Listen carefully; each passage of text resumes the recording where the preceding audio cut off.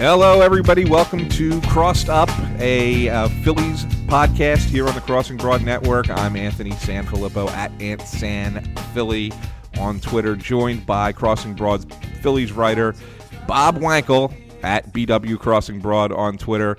It's been an exciting week in baseball for the Phillies. However, I will say this, in Philadelphia sports, the last 36 hours have been absolutely awful. Flyers lose, Sixers lose tonight, Phillies lose tonight. We're burning the midnight oil yet again to provide you with another great episode to talk about the Phils.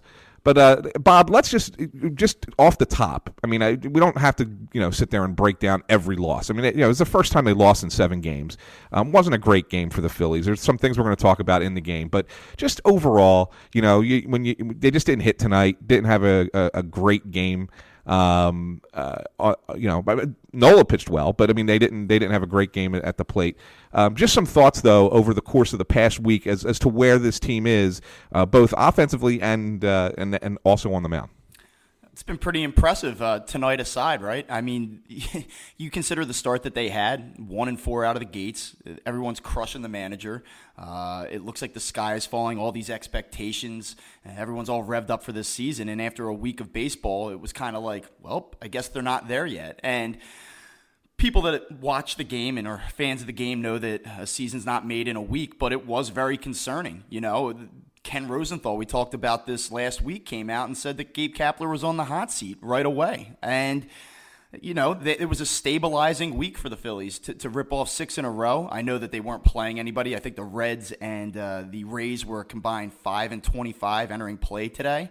But, you have to beat up on those teams. And it was a good stabilizing week for this team, to get to 9-6. Even after the loss tonight, they're playing .600 baseball. It could have gone the other way for a young team. They could have unraveled. They could have let this start really snowball into something that kind of derailed their season in the first month. But I've been impressed with what I've seen. I mean, certainly I've been more impressed with the pitching overall, especially the starting pitching, than I've been with the collective offense. But there are a lot of positives that emerged this past week, and they've kind of reset themselves after a very bad start. And, at least they've put themselves in position here to not let the first few weeks of this season really hold them back. And I think that's kind of impressive when you consider all the contextual factors that were sort of working against this team the first week of the season, first 10 days of the season. Yeah, absolutely. And we're going to dive into some of the things. And let's talk a little bit about there's a couple players from tonight's game that we want to really focus on. And I know that you wanted to talk about, especially Aaron Nola, the way he's been pitching. So far, he's looked like the ace of this staff and has not had a bad overall outing. He's had some short outings, but not a bad overall outing. Really, I mean, he actually started twice since we last did a podcast. The game against the Reds, he was lights out. I mean, went 8 innings. Probably could have gone a 9th if that game was still a 1-run game before the Grand Slam. Would have been interesting to see if Kapler would have trotted him out for the 9th inning or not. He was at 102 pitches at that point. But he was just so on for that game. And then again, a little bit of trouble early last night, but for the most part, pitched a solid 6 innings last night. So I know you wanted to talk a little bit about Nola and where he's at, and some interesting numbers about him as well.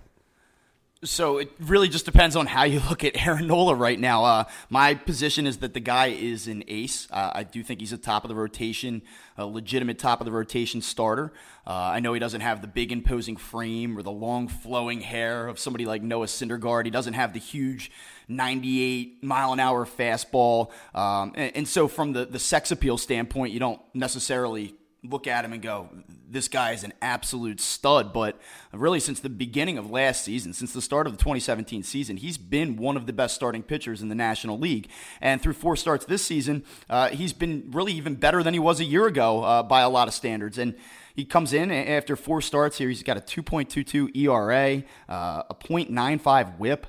He's been outstanding. I'd like to see him go a little bit deeper into games. He's only averaging about 6 innings per start right now. But as the season progresses, I think that he'll do that. Like you said, he probably could have gone a little bit deeper. He probably could have gone the distance last week if the game were different. And he probably could have hung around for a 7th inning last night, but they chose to pinch hit for him because the offense wasn't doing anything. And then obviously we remember game 1, what happened there. But It's been an encouraging start for him. The numbers look great. I think that he is on his way to making an all-star team for the first time this season. But one thing that kind of jumps out at me that could be potentially concerning is that last year, his K per 9 rate was roughly 9.8, 9.9 strikeouts per 9 innings, right?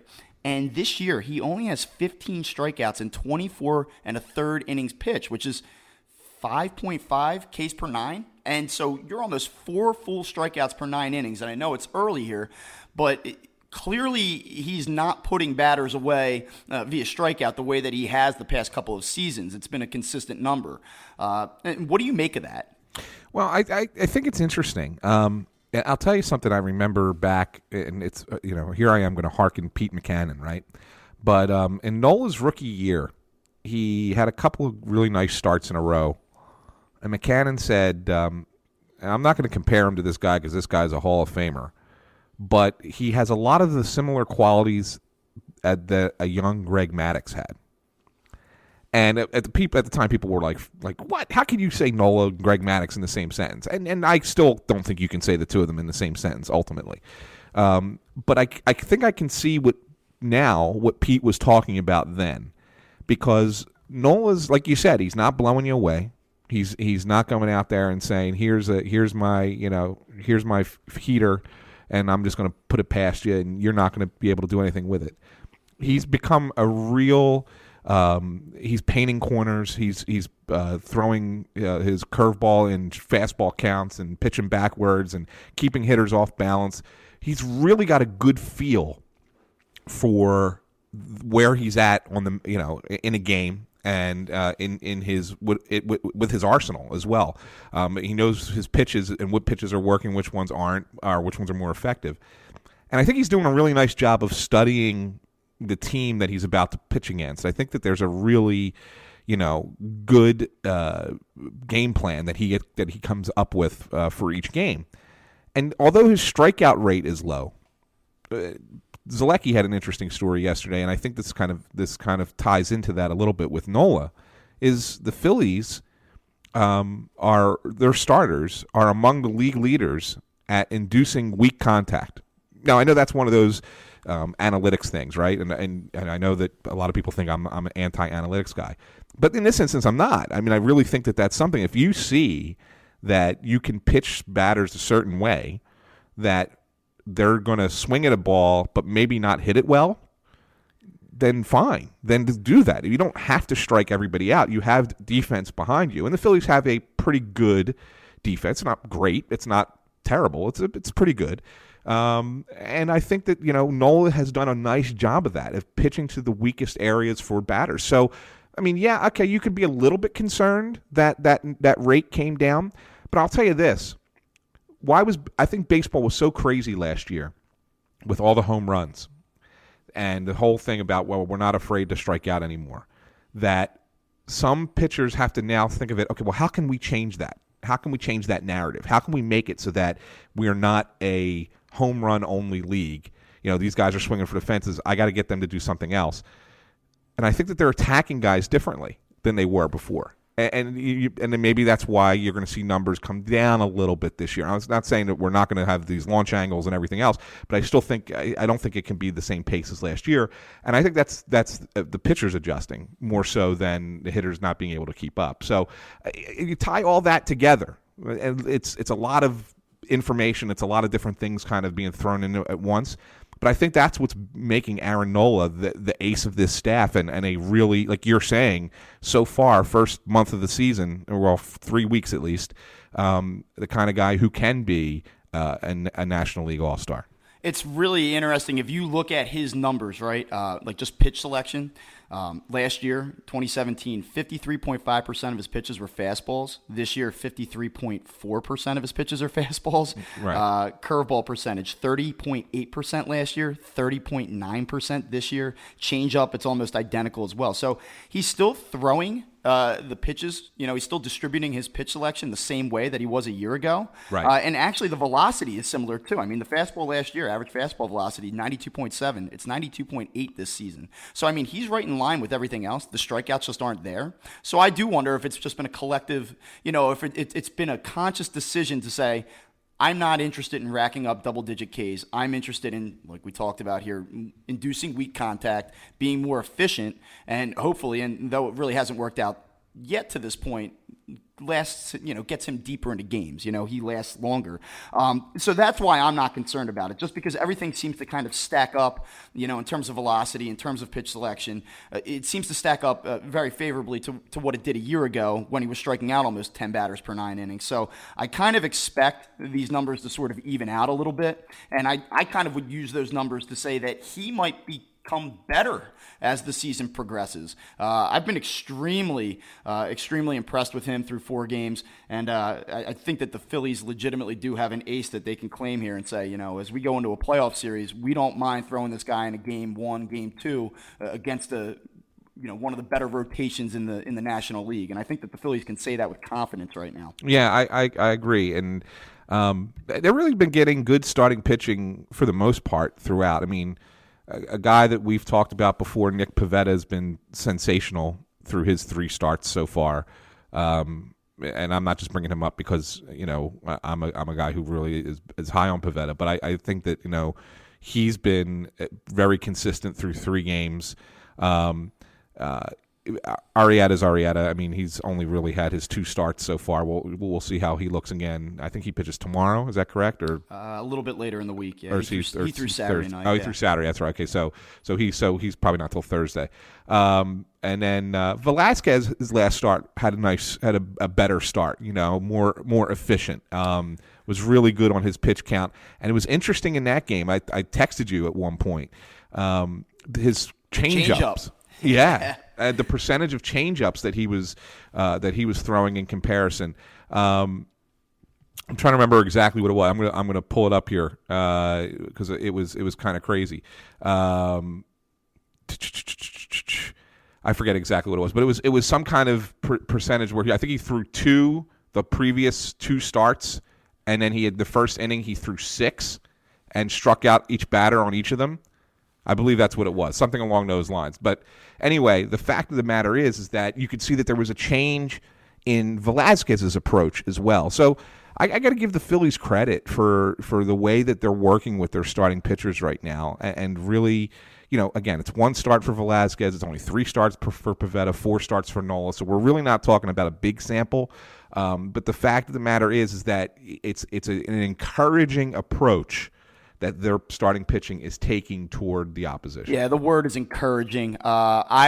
Forgive me for being pessimistic or at the best cautious with Vince Velasquez. I think I've talked a little bit about my feelings regarding him in the first few podcasts.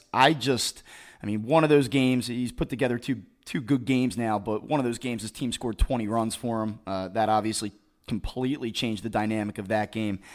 And he then came out and he threw against a bad team in the next start. And so I don't know. I just don't buy him. I don't. Maybe he's turning a corner. Maybe he's finally looking at guys like Aaron Nola. Maybe he's getting a different voice, new pitching coach, and says, okay, I see where I've gone wrong the past couple seasons, and I have to make adjustments. And maybe he is making those adjustments. And maybe the last 2 starts are indications strongly suggest that he is on the way to making those adjustments and really evolving as a pitcher. But I need to definitely see more. I need to see like 4 or 5 of those starts, strung together before I start to say, yeah, you know what, maybe this guy really is truly turning the corner. Absolutely, I agree with you 100%. But I mean, it's just indicative of the fact that the guy does not throw a changeup.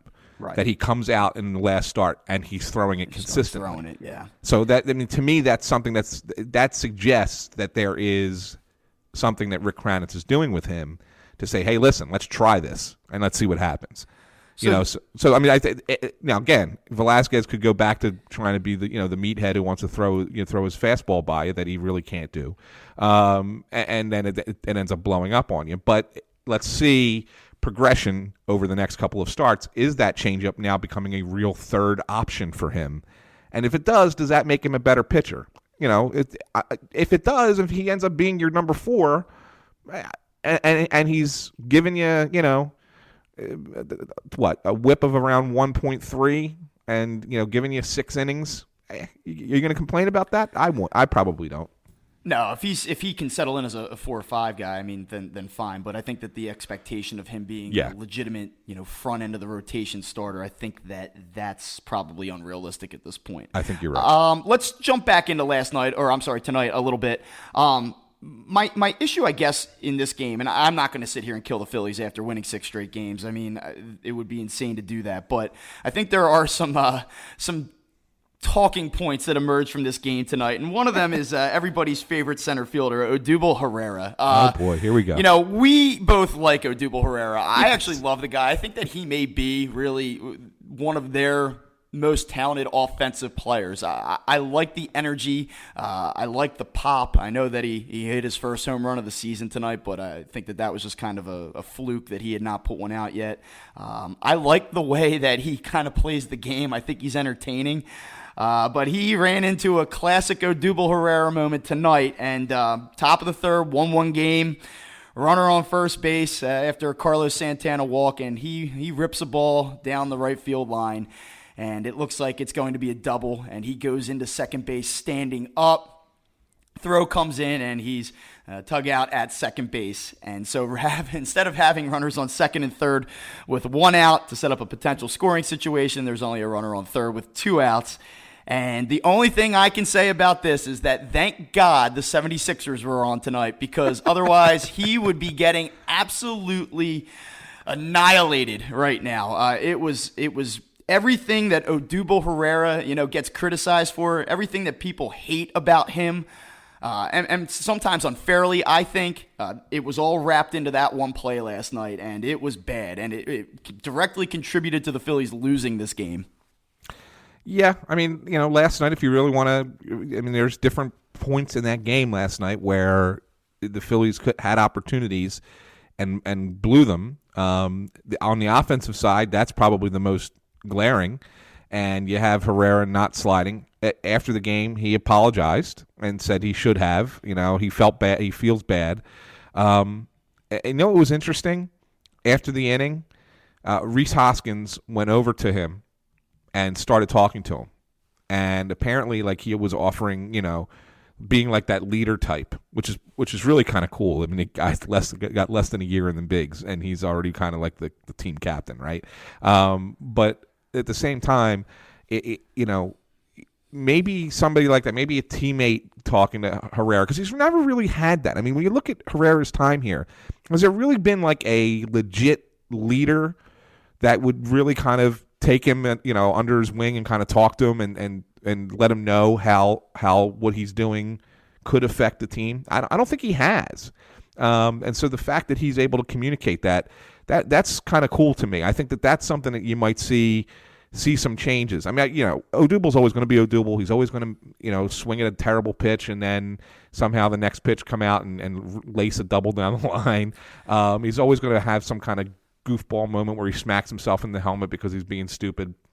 The fact of the matter is, this guy right now is hitting .340. His on-base percentage is .397, okay? He's got the best batting average of any center fielder in baseball. His on-base percentage is second of any center fielder. His slugging percentage is .491, is fifth of any center fielder.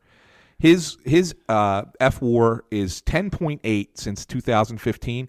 That's seventh in baseball among center fielders. Yeah, he had a down year last year, and he had 59 extra base hits, right? So the fact of the matter is, the Phillies win more games because of Herrera than they lose. Yeah, and by the way, he's cheap. I mean, yes. He signed a team-friendly deal. I mean, when you look at the value that this guy gives you, I'll deal with the occasional boner of a play if this is what we're going to get out of the guy. I mean, ultimately, go back to the glory years. 10 years ago. Between 2007 and 2012. The Phillies. I mean, we talked about it ad nauseum then too. I mean, not me and you, but I mean, just in general in the city about Jimmy Rollins when he wouldn't run out a ball or whatever. But I mean, did you ever want to take Rollins off the field? I didn't.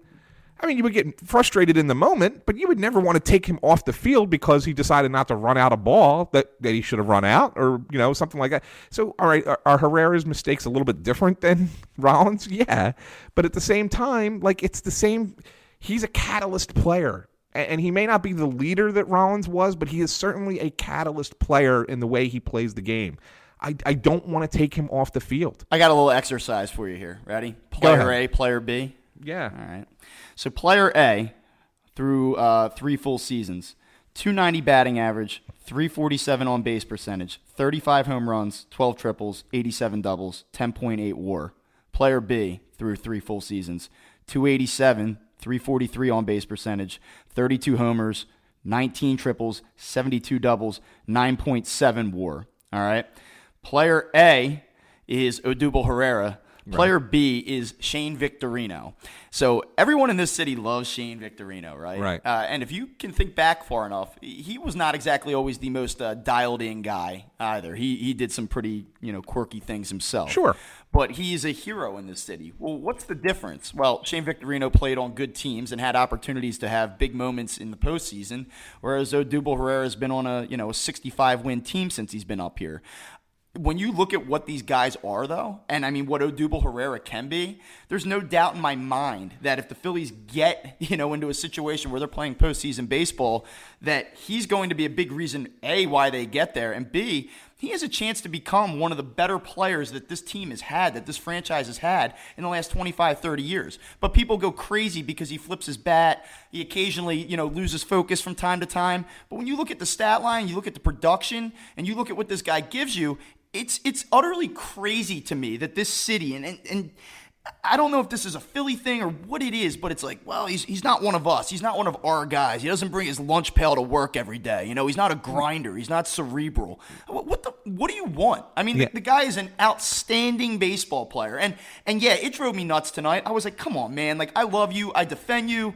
I'm always putting up for this guy on Twitter. Fans love to get into about Odubel Herrera with me on Twitter, and I'm like, come on, I'm out here, I'm sticking my neck out for you, and you're doing this to me. But at the end of the day, the guy's a hell of a baseball player, and I don't understand the shit that this guy gets in this city. I really don't. I'm gonna give you, and this is me going off out on a real far limb. Okay, but I firmly believe this. I want you to think, Bob, and we don't have to think long, but because I don't think that there's many scenarios that are the same. Tell me the last time that any sports team in this town, any of the 4 major sports teams in this town, had a player who was a borderline star player or a star player who was not North American and didn't have great grasp of the English language. Is this a trick question? No, it's not a trick question. Should I have an answer for this? No, there's not. It's not a trick question. The point is that you really I'm having a hard time coming up with one. I'm sure there've been a couple of Flyers players that were Europeans who didn't speak the greatest English, but hockey mindset is a whole different thing, right? Right. But really, have the Phillies had a legitimate star player who may have been Hispanic who didn't speak great English?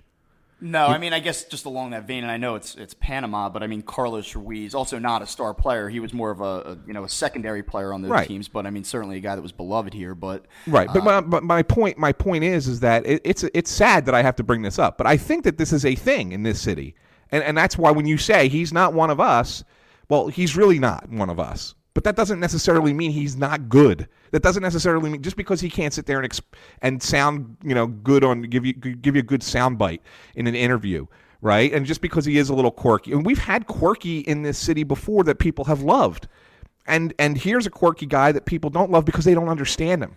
Yeah, and I don't know. I don't know if that's the case. I mean, it may be, I think it is. Okay, I really do. What I would say to that then is that that's a damn shame, right? Because it is. And not only is the guy a great baseball player, I mean, I think that he's completely undervalued and underappreciated here. But if that really is the dynamic that leads to that lack of appreciation, that's a shame because by all accounts, he's a good guy too. There's nothing that suggests that he's not, everything that you would want representing your franchise. That's a shame. game if that is what. Well, I'll bring you back to, was it last year when Schmidt said I that? know. That's the first right? thing that popped into my head when you said this. Well, And I mean, that mentality, that sucks, man. But that's you know what?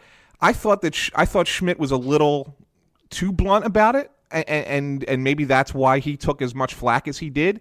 But I don't think he's wrong in a sense. You can certainly be a leader without being, having great command of the English language. But I think that Schmidt was looking at it from from the public perception. Like, the public can't perceive him as a leader.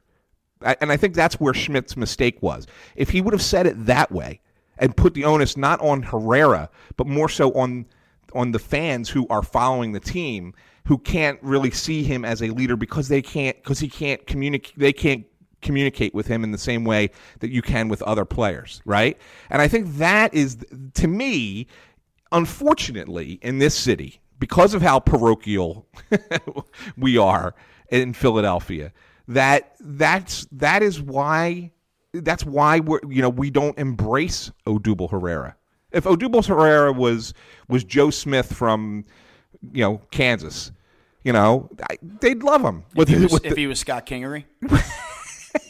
Exactly. Right? I mean, Scott Kingery's been here for 3 weeks, and I think people are ready to build statues. And I love Scott Kingery. Don't get me wrong. This is nothing against Scott Kingery. Right. But it kind of proves my point. I mean, Odubel Herrera's been here for a few years, has been ultra productive, and he's never gotten that type of adoration, right off the bat. And again, though, and I think it has something to do more with the fact that they just haven't been that good. And I think that's part of the reason that he gets overlooked. That's part of the reason too. You're right. And I tend to look at it more that way. I mean, you may be right on that. And I mean, Mike Schmidt, when he said that, I kind of just went, oh Jesus, as soon as I heard that, I said, he said it the wrong way. Yeah, he sure did. He put the focus on the player, and it's not on the player, and it's not the way that the player's perceived in the clubhouse. It's more how he's perceived publicly, and I think that's where Schmidt's error was, in my estimation. Yeah. But otherwise, I think Schmidt was pretty right about it, and it's a damning thing to say about our city, but it's sad, but it's the truth. I can't come up with a player who was in this city who was a star, who's had a communication issue with the fans. I can't come up with one. Yeah, I'm trying to scan. I'm focusing on baseball right now, I guess. Certainly none in baseball. I mean, like you said, Chooch is probably the closest, and he wasn't a star player. Right. And he was beloved because Charlie Manuel called him Chooch. I mean, in all honesty, that's a colloquialism that's really big in Philadelphia when you call someone a big Chooch, right? So when all of a sudden you got Charlie Manuel calling your catcher Chooch, I mean, that's where it started, and then he just became beloved because he was such a great defensive catcher, and this cute little guy, and that's really what it was. And so, but he's not a star. I mean, that's what I'm saying. Like, we've never had that. Yeah, well, we'll see what happens here as this season goes on. If they continue to win games and he plays well, I mean, we'll see what theory kind of takes precedent here, which one sort of emerges. I think that the Phillies kind of turn themselves into a contender here as this season rolls along, and he's hitting .325, and he makes a second All-Star team, and, he's doing the things that he does. My hope is that people learn to appreciate him because I think it's kind of a bogus deal. I think that it's kind of it's a damn shame, I think. That's where I'm at on Odubel Herrera. So. And we have one more thing to talk about with him. It's kind of interesting is because last night, there was a shallow fly ball. Yeah, bottom of the fourth inning. In the fourth inning. Yeah, this is how the Braves scored a run on this. And it was kind of a 50-50 ball between Herrera and Altair. And you and I agree on this. I'll let you take us through it because you and I kind of agree on whose ball this is and who should get it. But the fact of the matter is that everyone after the game disagreed with us, including the media and the manager and everyone disagreed with us and said that they put the blame on Herrera. So go ahead. Yeah, so let's set this up. It's a 1-1 game, bottom of the fourth. Kurt Suzuki comes up and he hits a shallow fly ball to right center field. Both Odubel Herrera and Aaron Altair converge on the ball. And Ozzie Albies, who has some speed, is on third base, and he tags up for the Braves. And it's a late call. There's hesitation. And Herrera is called off by Altair. And Altair kind of catches the ball and is moving from right towards center field. And he has to take an extra 2 steps to gather himself, because it was such a late call, and he comes through it late. And when he gathers himself, he makes a fairly strong throw to the plate, but Albies beats the throw, and it turns into the go-ahead and eventual game-winning run. I looked at that play and I said, that's Aaron Altair all the way. He's got the stronger arm. Anytime you have a 50-50 ball like that and you're talking about a base runner tagging up, you want the stronger arm to converge on the ball, make the call early on, get behind it, set the feet, and let it rip. And there was this hesitation between the two guys, and it cost Altair a step, and it cost the Phillies a run. And after the game, it seemed that Herrera was the one that received blame for that. I don't particularly understand that. I would want Aaron Altair to come through that ball aggressively and make that throw, and I think that was a play in combination with Herrera's gaffe earlier in the game that really was the reason the Phillies didn't win a 7th straight game for the first time since 2012 tonight. Well, and the interesting thing is that here's what Kapler does after the game. He grabs Herrera, brings him into his office, and he has a post-game meeting with him. And in the meeting, he says that, A, you have to slide. Okay, we all agree on that. And then Kapler says this to him, and this is a quote because Kapler said it to the media. I think this is from Matt Gelb's story in The Athletic.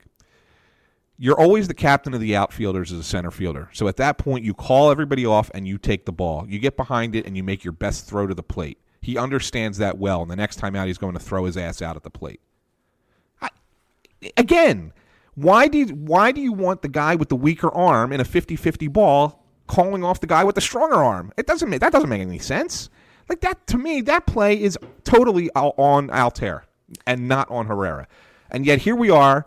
The narrative that's being presented out there is that Odubel screwed up again. No, he did not. That is all Altair's ball. And he's a faster player. He's a better defensive outfielder, I think, overall. I mean, Herrera's not bad, but I think Altair is a better range, and he's got a stronger arm. That's the guy you want throwing him out at the plate, not Herrera. I'm sorry, I disagree with the manager. I can't get over the quote. Like, why is everything so over the top? It's like he will do it better next time, and he will throw his ass out, and he will be the greatest center fielder to ever play baseball. Ever. I just feel like everything, I understand wanting to give your players a vote of confidence. Like, I know you want to have their backs, but I just feel like everything this guy does is so drenched in hyperbole. It's like, he will do it next time. It will be the best thing ever. It just comes across as so insincere to me. It is insincere. Everything about we'll get into it because we're going to talk about it. Yeah, I don't want to talk too much more about a 2-1 loss after a 6-game win streak. But yeah, those were the plays that kind of stuck out last night, and I think that it's worth talking about just because of the larger issues. I think it just stems beyond one play in one game. I think that there's a greater takeaway from that, and those were things that kind of jumped out at me tonight. So let's talk about your boy Gabe Kapler. They've only lost one game since we've last recorded. Manager of the year. Phillies went from 1-4 to 9-6. They're playing .600 baseball. They lead the wild card. Everything was falling apart. Fans wanted him fired. Local media was all over him. Ken Rosenthal was reporting that he was on the hot seat. And here we are. Gabe Kapler, manager of the 9-6 Phillies. They're 4-1 in one-run games. First loss coming tonight. He seems to have righted the ship here. They've stabilized themselves. And so tell me, do you now love Gabe Kapler? Is he now doing a good job? I think that I heard that they're planning to have a chiseled, oiled-up statue right outside the home plate entrance of Citizens Bank Park coming. Okay. Look, you can't criticize a guy when the team's winning, right? You really can't. And the one thing I will say about Kapler is I've felt, for the most part, in the last week or so, that he's gone back to a more traditional managerial style. He's not this. What he's done in the past week or so has not been as ridiculous as what he did the first week and a half of his managerial career. So credit to him for stemming that tide a little bit and going a little bit more on gut. I'll give you an example. We talk about Herrera a little bit. Opening day, it was Aaron Nola against Julio Teheran, and Kapler didn't start Herrera and said that the reason is because it was the matchups thing. It was Nola pitching. He throws more ground balls, blah, blah, blah, this and that. So he had this whole super informative reasoning behind not starting Odubel Herrera on opening day. Well, same matchup last night, and Herrera's batting third. Well, what changed? Here's his quote. More information. We have a lot more information today than we did on opening day. Oh, okay. Right. All right. 15 Odubel's been games pretty. worth, yeah. Yeah. Odubel's been pretty damn good for us. That doesn't mean that we didn't know that he was going to be pretty good on opening day, but we have more information now that leads us to believe. And then he's cut off. The reporter stops him and says, "Oh, well, Gabe. What information do you have?" And here's his response: super healthy. His legs are underneath him. The healthiest ever. He's running the bases hard every time. He's one of the best teammates we have. All those things I heard about Odubel coming in, and some of the things I heard were maybe, and then he stops himself. And then he goes, "I'm going to take a step back." What we've seen from Odubel is a very alert, very aware, very prepared baseball player. It's not to say that we didn't know that, but now we have even more information that suggests that it's very difficult to take Herrera out of the lineup because he's been that good. Oh, now you have that information? You needed 2 weeks of watching him play? You couldn't see what he did over the past 2.5 seasons to tell you that, oh, yeah, this guy's good in your lineup? Give me a freaking break. So that's why I get frustrated, okay? I mean, he could have just said he's gotten off to a hot start. Yeah. We're going to play him more. I think that would have been sufficient, not all that other stuff. Yeah. That's what drives me nuts. And it almost makes you think that when you hear him talk like that, and I know that I'm gonna draw comparisons to Charlie Manuel, because Charlie Manuel was not the greatest communicator as a manager to the media. Didn't always come, he was stumbled a lot and over his words and things like that. And it took a while for us to really appreciate Charlie. So I don't want that comparison to come in, but I think that when you hear this, I mean, I feel like I'm watching an infomercial. When I watch Gabe Kapler talk about his baseball team, and that doesn't instill any confidence in me that he knows what he's doing. It just what it instills in me? It instills in me that this guy feels like he has to constantly pull the wool over your eyes so that you don't really see what's happening. It's like an overcompensation, basically. It's like I want to make sure that I articulate what it is I'm trying to say. I want to make sure that I get my point across, and in order to do that, I'm going to go so over the top.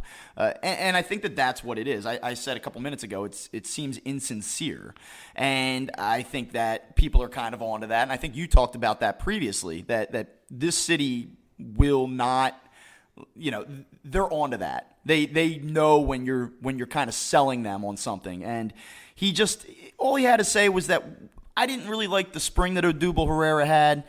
I wanted to, go with some information that we had that suggested that he had struggled against this particular guy. He's played really well the first 2 weeks of the season.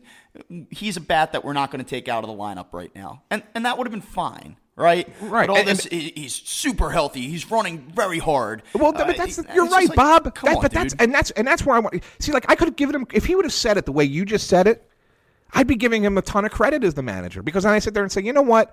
Here's a guy who's looked at his data, and even though the data is telling him it's probably not the right thing to do, he's going with the fact that, guess what? The computer can't determine, how a guy's been playing in the last week or two, or how a guy's feeling. And you can sit there as the manager and go, you know what? This guy's hitting. He's playing really well. I don't care what the data says. How can I take this guy out of the lineup? That would have been, he would have, if he says that, he warms himself up to everyone because he's being blunt and honest with you instead of feeding us the crap that he's feeding us. And so, I wanted to sit there and say, Gabe, you're right. It was the right decision to keep him in the lineup. Tell us why you did. Tell us that you went with your gut. It's okay to say that.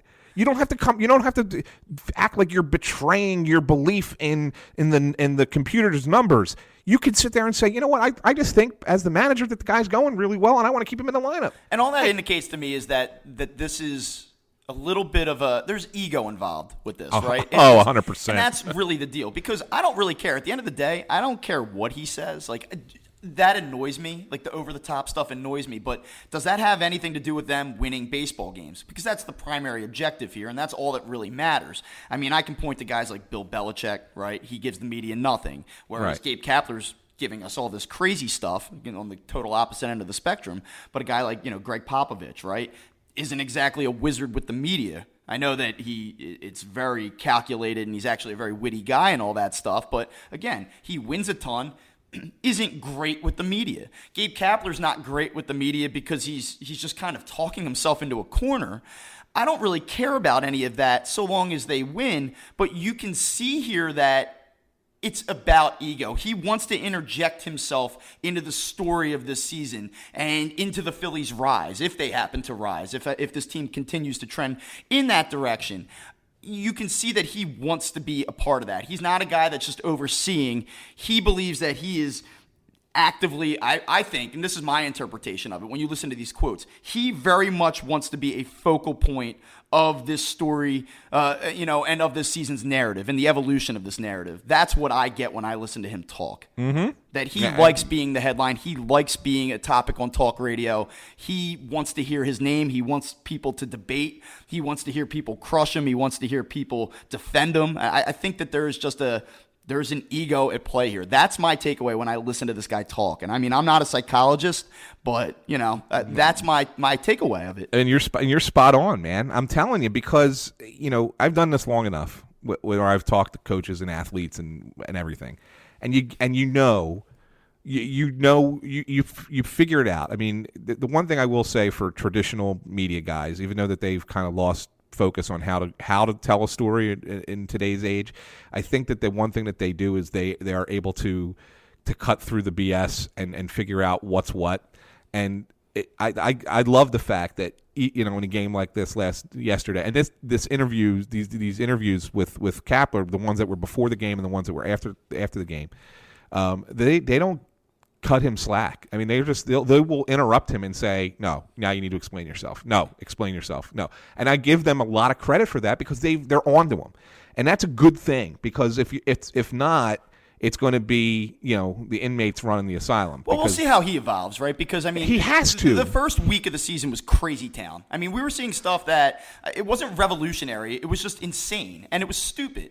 But then he takes a step back, and I don't know if someone in the organization got a hold of him and said, "Yo, dude, you've got to dial this 55 steps back," or if he looked at it himself and just did a self-assessment and said, "Okay, all right, we're going to still do some things my way, but maybe not quite to the extent that we have thus far because it's not working, and I'm going to lose my job and I'm going to lose this team." But so he changed. He did adapt to some extent here, and I wonder if as he listens to the feedback that he gets, and people are not appreciative of these explanations, and they do see through it. I do think that the guy, if nothing else, he's intelligent. I think that's very obvious. He is an intelligent guy, and I wonder if he's so in tune with other people, and he's this great communicator, which we've heard so much about. I wonder if he will adapt and say, "Okay, this is not working for me. I think that people are getting the wrong idea about me. Let me just be honest about it." And I'll be very interested to see as we go through the spring here, does he start to change in the way that he handles these questions, or is he going to continue to oversell everything and come across this way? Yeah, I think that's very important, and I think, and we discussed this before, but even more important is how is he interpreted in that clubhouse? How do the players relate to him? Right. I know you got a couple guys who've come out and said he's awesome, but we've also had a couple guys who disagreed with his decisions. So, I mean, it's kind of like a 50-50 in there right now. I think ultimately that's the most important thing, because he runs the risk, and I think he's already kind of there, for the fan base of becoming Andy Reid. Okay, he can really be that guy, whether the team's successful or not, who just drives you crazy every time you hear him talk, right? But the difference was Reid was beloved by his players. He had a great relationship with his players. They would do anything for him. They loved the guy. They still communicate with him all the time. He was a real players coach. If Kapler can more importantly, become a player's manager and have the players love playing for him, it doesn't matter how he's perceived by us, right? It doesn't matter what we think of him. We could be frustrated by every word that he ever says, but if the players love him and it translates to success, then that's all that matters, right? So, I mean, to me, that's where his balancing act has to be. You know what I've kind of picked up on? I think there's some people that have already made up their mind about him, that he just is not going to be successful. It's not going to work out, and people they're done with them already. They saw 1 week, and that was enough, and that's unfair. But right. There's this. I've noticed this, and I'm not going to get into any names specifically, but I have noticed a couple writers and a couple on-air radio talents that have kind of gone the other way on Gabe Kapler. he's good, and you guys just don't realize it. And you're seeing this now that they're winning games, that he is good. And you were wrong for attacking him and criticizing him in that opening week. And, I don't know if you know who I'm talking about right now specifically, but there are a couple guys that do this. And I feel like it's just, if the Phillies are good, they get to say, I told you so. Whereas if it doesn't work out, it's just going to be kind of buried, whatever. Let's not talk about the fact that I had it wrong. My thing is, you can criticize Gabe Kapler for the things that he has failed to do, both on the field and really in these press sessions. I think it's okay that you're allowed to criticize him. I think that we're within our right to do that. I would acknowledge that, it looked like the ship was sinking right away, and that he has steadied that ship a little bit. And I think that you do have to give him some credit for making adjustments and getting this team kind of back on solid footing.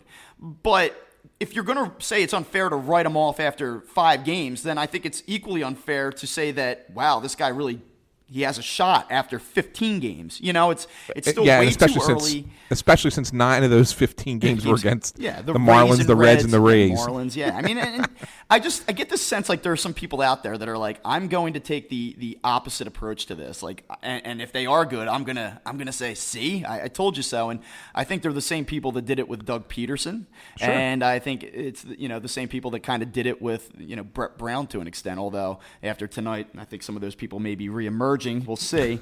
I don't know. And that's all I'm really going to say. I don't want to get too much further into Gabe Kapler here. I think that we've sufficiently covered all angles of him. But the one thing I will say, and this is more about the team, you look at where they're at offensively right now, and I know they haven't played anybody. I know that the strength of schedule has been pretty weak thus far, but when you consider the lack of offense that he's gotten from the bottom half of the order, and that's terrible. The way, no Pat Neshek, who started a throwing program today, Tommy Hunter, who's going to throw in Clearwater tomorrow, and he's close to coming back. No Mark Leiter, who I think at the very least would have been a long man out of the bullpen for you, and no Jared Eichhoff, and you've had to replace him with Ben Lively, who I know that we both don't think too much of.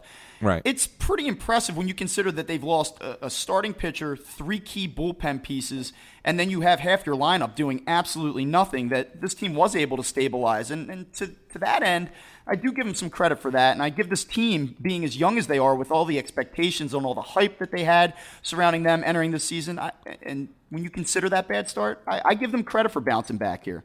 Yeah, but I mean, they have, and the thing of it is that the bounce back though has been on the shoulders of starting pitchers.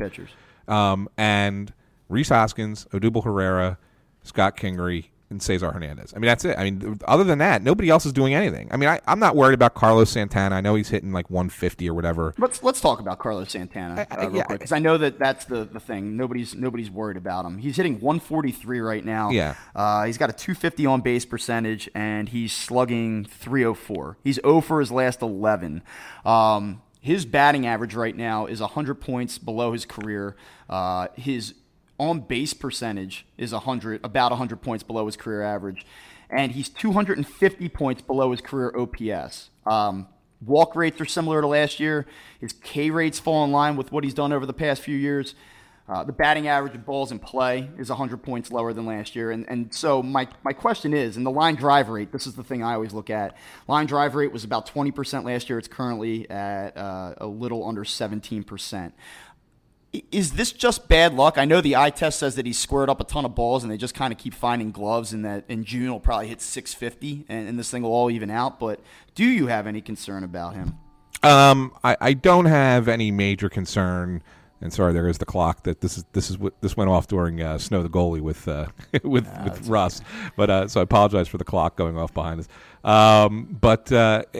No, I don't have major concern yet. I mean, he's never been a great hitter in April. I mean, if you look at last year, he hit 224 in April.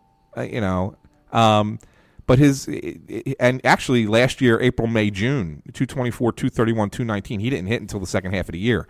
July, he hit 325. August, 284. September, 286. So he's a hitting season kind of guy. Yeah, I mean, but his on base was better than what it is right now. But I mean, if you look at his OPS by month last year, 695 in April, 749 in May, 689 in June, which is low, 1.026 July, 997 August, 811 in September. Yeah, I mean, so he heated up. he's a second half guy. And if you look, I think if you go through every season, you kind of see that with him. He's a guy that gets better as the season goes on. So I'm not really, really worried about him. I'm a little worried if he's doing this and you're still batting him 2. Maybe it's you sit there and say, okay, we're going to leave you in the lineup, but we got to drop you because you're not being productive in a productive lineup spot. I'm okay with that, but no, he doesn't concern me. But the bottom of the lineup does. All right, so not concerned about Santana. We talked at length last week about J.P. Crawford, and he's bounced back a little bit. He's picked up a few hits, and he's up over 200 now. And I don't want to get too much into him, but are you concerned with the catching position? 11 for 57. Yes. Jorge Alfaro and Andrew Knapp are combined this season. They're hitting a collective 193. They've gotten nothing from them, and the defense hasn't been outstanding either. I know that Alfaro's framing has improved this season. He's gotten some strikes that he hasn't in the past, and I know that was a big concern. But all we hear about is Jorge Alfaro's offensive potential. I'm not a big Knapp guy at all, but they've gotten nothing there from that position thus far. No, not at all. And their strikeouts to walks are pretty pathetic too. I think it's 24-6. So it's not even like they're. I mean, they might be too selective or not selective at all. I mean, I haven't looked at their counts, like how many pitches they're seeing. But yeah, no, that is a concern. And we talked. If you go back to our first episode, we kind of talked about one of the concerns we had coming into the season was they didn't really have that depth veteran catcher when they cut Rupp, and this is why we brought it up. They didn't really have that depth veteran catcher in the minors who they can call on if one of these guys, got hurt or wasn't playing well.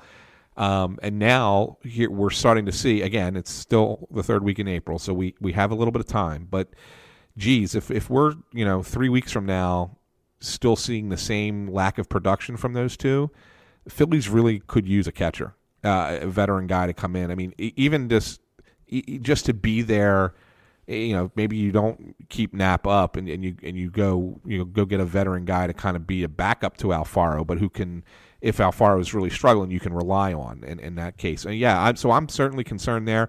And it's interesting. And I don't know who that guy is because catching depth around the game is weak. I know the Mets are in a world of trouble with the catching position right now. I don't know. Maybe you find a team that's out of it, who's like got a guy who's about to enter free agency and you can get him for a song.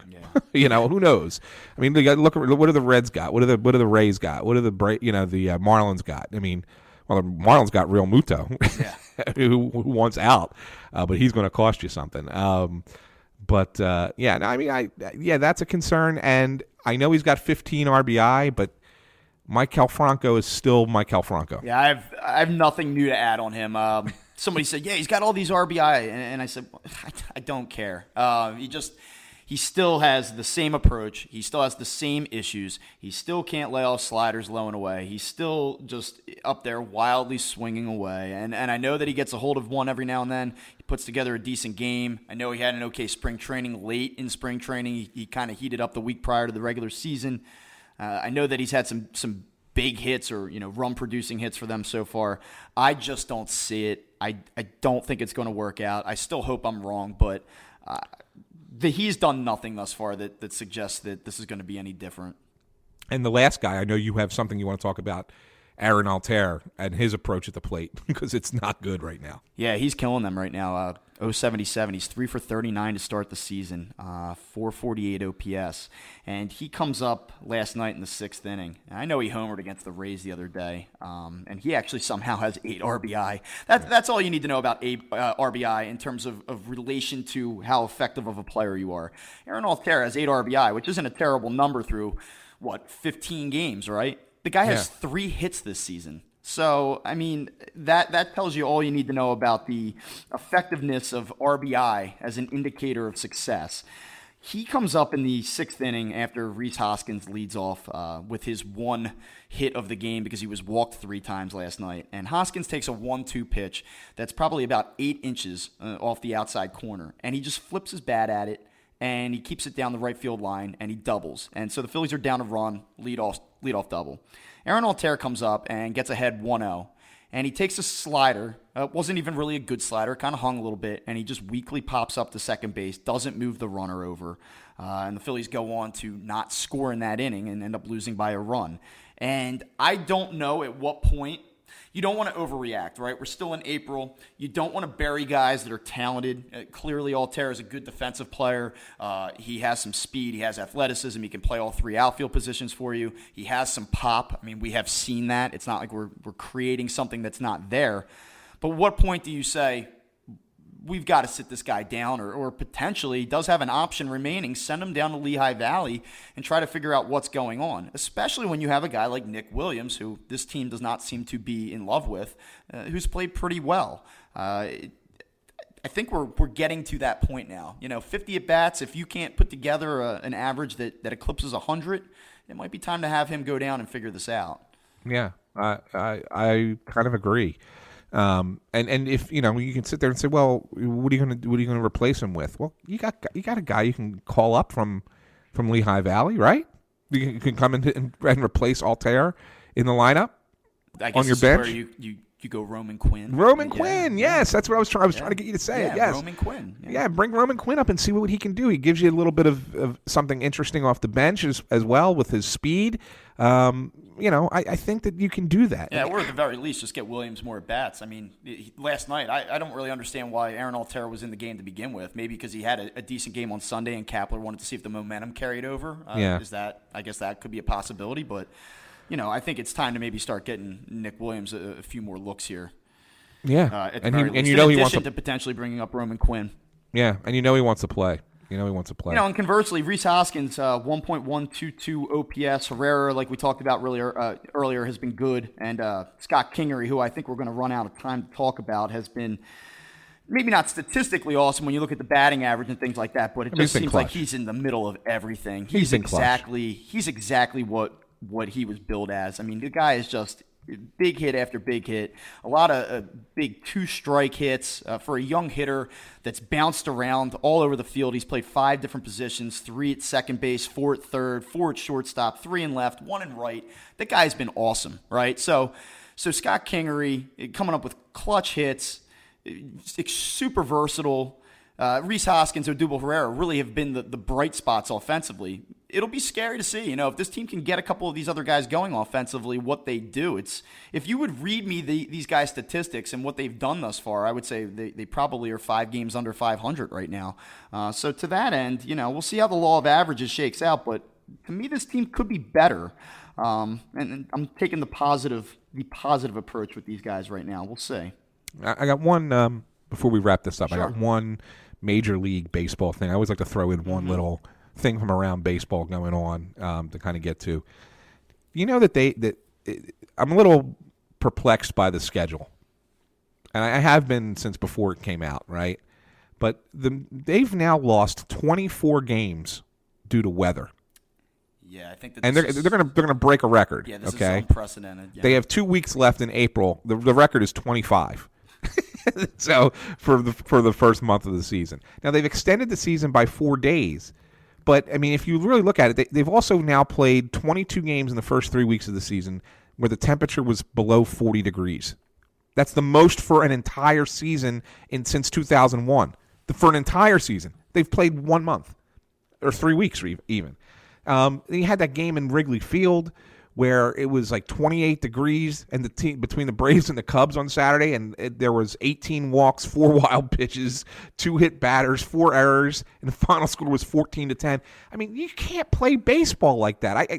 I just think that Major League Baseball has to come. And I know they wanted to give the agreement with the players union. They wanted to give them a few more days off during the season, and I get that, and the only way to really address it is to start earlier.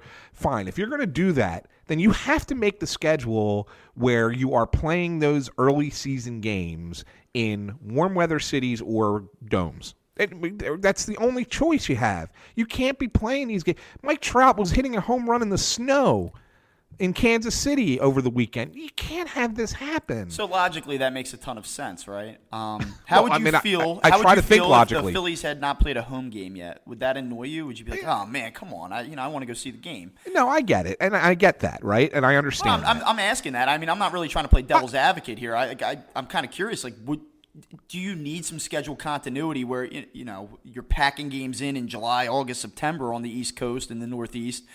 Is that fair to the fans? And conversely, if you do that, let's just say you're the San Francisco Giants and you're 2 games out of the wild card in September, but you had to host a ton of games early in the season, and you might be playing 6 games at home in September because you used up all of your home games already. So from a competitive advantage standpoint, is that fair? And I think that's what Major League Baseball has to take into consideration because logically it makes a ton of sense. Sure, yeah, don't play games in the Northeast in April. Simple, fix. So I think the solution to that is you have a compromise, right? So maybe you only get one. You get a series at home in the first 2 weeks in a cold weather city that's an outdoor stadium. Give them one with a day off in between, or maybe a day off on either side of it. So that way, if there is bad weather, you can postpone the game, even if it's not raining. But there's no reason to be playing in 28 degrees and wind like they played in Chicago. Absolutely. There's just no reason. That game should be postponed. So maybe you do it that way. And instead of saying, okay, well, we're going to make it, since you were so lopsided early, the end of the season, now you got to play a bunch of games on the road, you sit there and say, okay, whatever these warm weather cities that had more home games in the first two weeks of the season, they have a road trip right after the All-Star break that's that long. And that's when it happens. So you get it even during the season, middle of the season, and don't punish them in September. I know what you're going to say to this, but let me ask you this. What do you say to those that will tell you that 162 games is needlessly long, and it's time to scrap 20 games off the schedule, move to 140, let's say, or 135 game schedule? I'm really not opposed.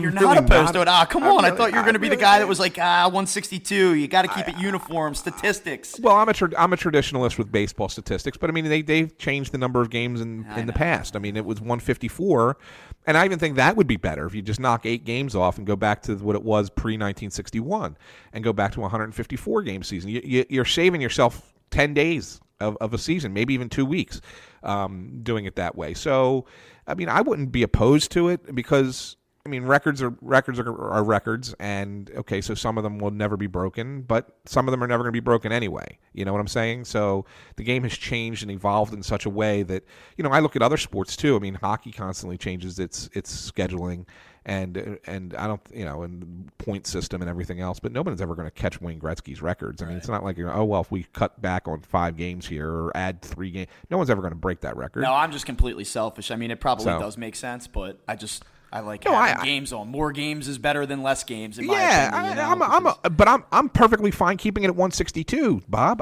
I just think that there's a better way to map it out, and I don't think that they really took that into consideration this year. I think that they looked at it and said, okay, well, we have to add games because we're giving them more off days. Let's just throw them in end of March, beginning of April, and cross our fingers. And that's not the best solution. There's enough cities that have retractable domes or are warm weather that you could do most of these games. And we're not talking about having to do an entire month. We're talking about the first 2 to 3 weeks of the season where you can rotate it through there, maybe give a team a home series, try and sneak one in and hope to get it in. And because it's become a story, this is something that people are talking about now. Maybe it will force a reaction. You could dismiss it and say it's been like this forever. It's always been cold in April. It really doesn't get talked about. For whatever reason, it's become a major issue now. My guess is that Major League Baseball probably won't do anything about it. I think that there's probably money and continuity and things like that they'll say, this has just been a fluke year. You're going to get bad Aprils from time to time, and oh well. But I hear you, and it'd be interesting to see if they do anything about it. Yeah. So, anyway. All right, well, you want to wrap this thing up or what? Yeah, well, we do. We got to wrap this puppy up. We want to thank everybody for tuning in to Crossed Up, the Phillies podcast here.